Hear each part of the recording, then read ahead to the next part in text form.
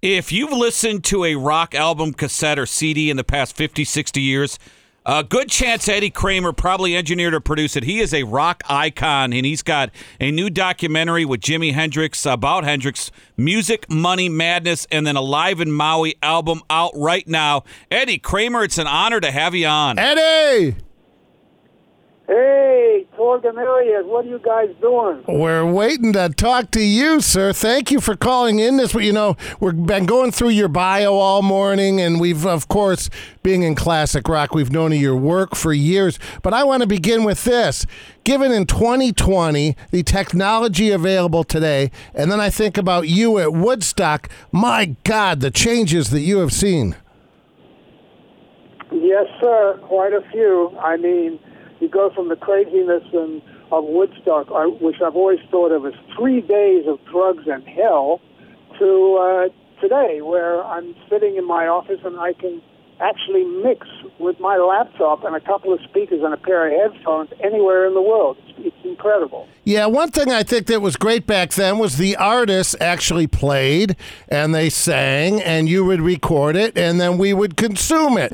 Now you listen to a lot of stuff with the auto-tune and so many artists don't even play instruments anymore. I know, it's kind of weird, isn't it? Yeah. It's a little disappointing. But, there's always the exceptions to the rule. Billie Eilish comes to mind. I mean, I think she's a fabulous artist, and I think she and her brother did an amazing job of creating a new sound, even though it's in the confines of a bedroom. I thought it was very well put together. But there is nothing, in my mind, there's nothing that substitutes for four people. It could be 4 elephants, 4 gorillas, 3 people and a dog in a control room or in a studio making music together, looking at each other and saying, "You suck." Hey, Eddie, of all the bands you've had, and you've had all of them, and we listed Clapton and Bowie and the Beatles and the Stones and Jimmy and Zeppelin and Kiss, who's one of my favorites. Which band bickered the most? Which band bickered the most? Yeah, which guys went at each other? I would say the Stones, probably. Yeah. And was it Keith and Mick? It was, Keith and Mick and with Brian and all that stuff. But that's going to be in my book, which is coming out in hopefully next year, called From the Other Side of the Glass. But to get back to guys who are great in the studio, I have to say Hendrix number 1. I would say Beatles number 2, Stones number 3. I would say Zeppelin. Zeppelin number 2, beg your pardon. Jimmy first, then Zepp. In the studio, ridiculously amazing talent, direction, concentration. Yeah, the 2 Jimmys.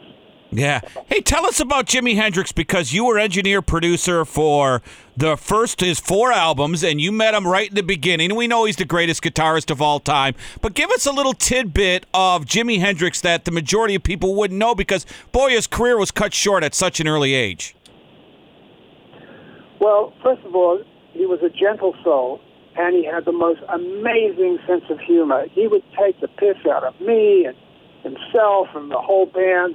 And if the session was going downhill, he would jump into playing like a Batman theme or something like that. So his sense of humor and the way he reacted to people was fantastic, and a sweetheart of a guy. I mean, just amazing. When you get in a room with somebody with that kind of presence and that kind of genius, your whole game gets elevated. So, Eddie Kramer, tell us about this footage that you have with the blessing of the Hendrix estate. And we've got an album out of this, a documentary, Music, Money, and Madness. This concert in Maui, when did this take place?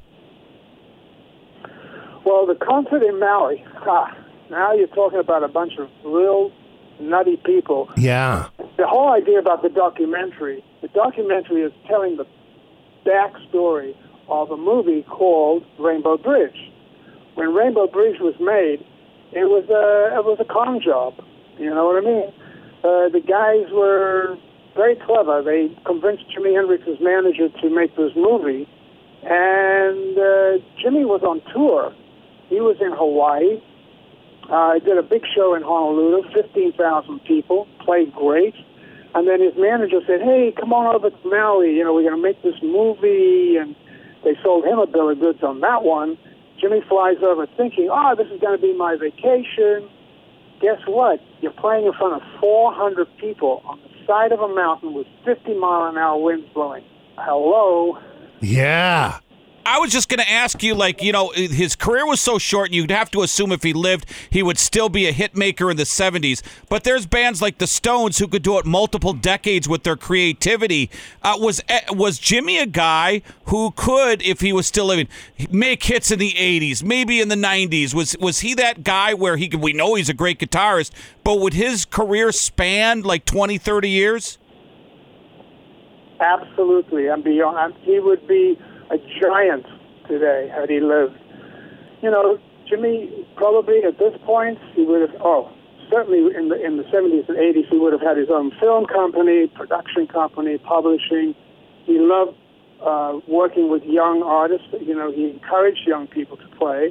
I mean, every guitar player you can think of in the world who's picked up a guitar said, "Geez, let me go to the master first. I'll see if I can work it like that." You know, education was big. Certainly working with musicians and big orchestras. I know he wanted to. When we were working on the album The Cry of Love before he died, which, by the way, a lot of the tracks that you see in the Maui film were actually recorded at Electric Lady 3 weeks before. And so, you know, that's the first time you actually see and hear them played live is in Maui, that part of The Cry of Love. But his whole vibe was to, you know, make music for people, to make them happy. And that was him. And he would have been a giant. And didn't you move here to the States to record him, to be closer to Jimmy and work with him exclusively? Like New York City, right? Yeah, I came to America in 1968 to continue working with him.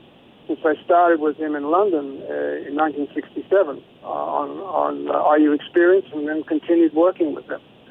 And then built a studio for him and all the rest of that. Hey, Eddie, is there anyone out there, and you've done it all and produced everyone and engineered, is there someone out there that, boy, I would really love to produce or engineer, whether it was a Van Halen or a U2 or a Foo Fighters? Is there a big-name artist that you've always wanted to work with and just never had the opportunity?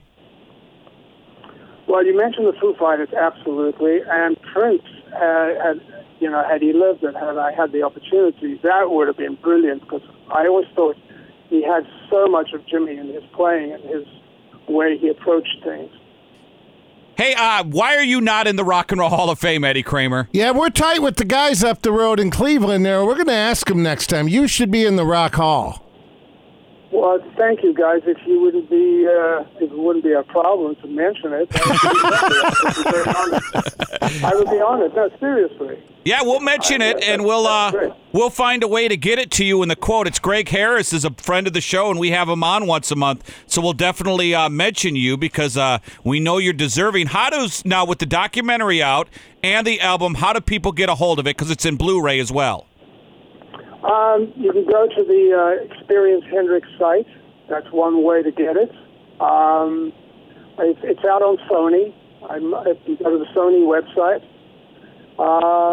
Yeah, it's available online. I mean, no more record stores, huh, guys? A little bit. There's a couple in Columbus, but but I think it's coming back, don't you think, Eddie? Oh, vinyl, man. Vinyl's cool. So obviously anything we do with Hendrix goes on vinyl. Were you around in London before we let you go here quickly? I love those stories of Clapton is God, and all that scene in London in the mid-late 60s, and it was building up. And then when Hendrix came over that first time and he played a couple shows, and here they all thought they were so great, Clapton and everybody, and then they saw Jimmy the first time, and it was just a whole nother level. Were you around for all that? I was, and I know Clapton just didn't want to play for a while. He just said, oh, God, that's it. I mean, Townsend, I remember talking to Townsend, and he said, oh, geez, after you see Jimmy, you just want to cry. Well, that's great. Eddie, you're a legend, and thanks so much for your time. Hey, guys, thank you, and keep rocking, all right? All right, we're going to appreciate get you your in the time. hall.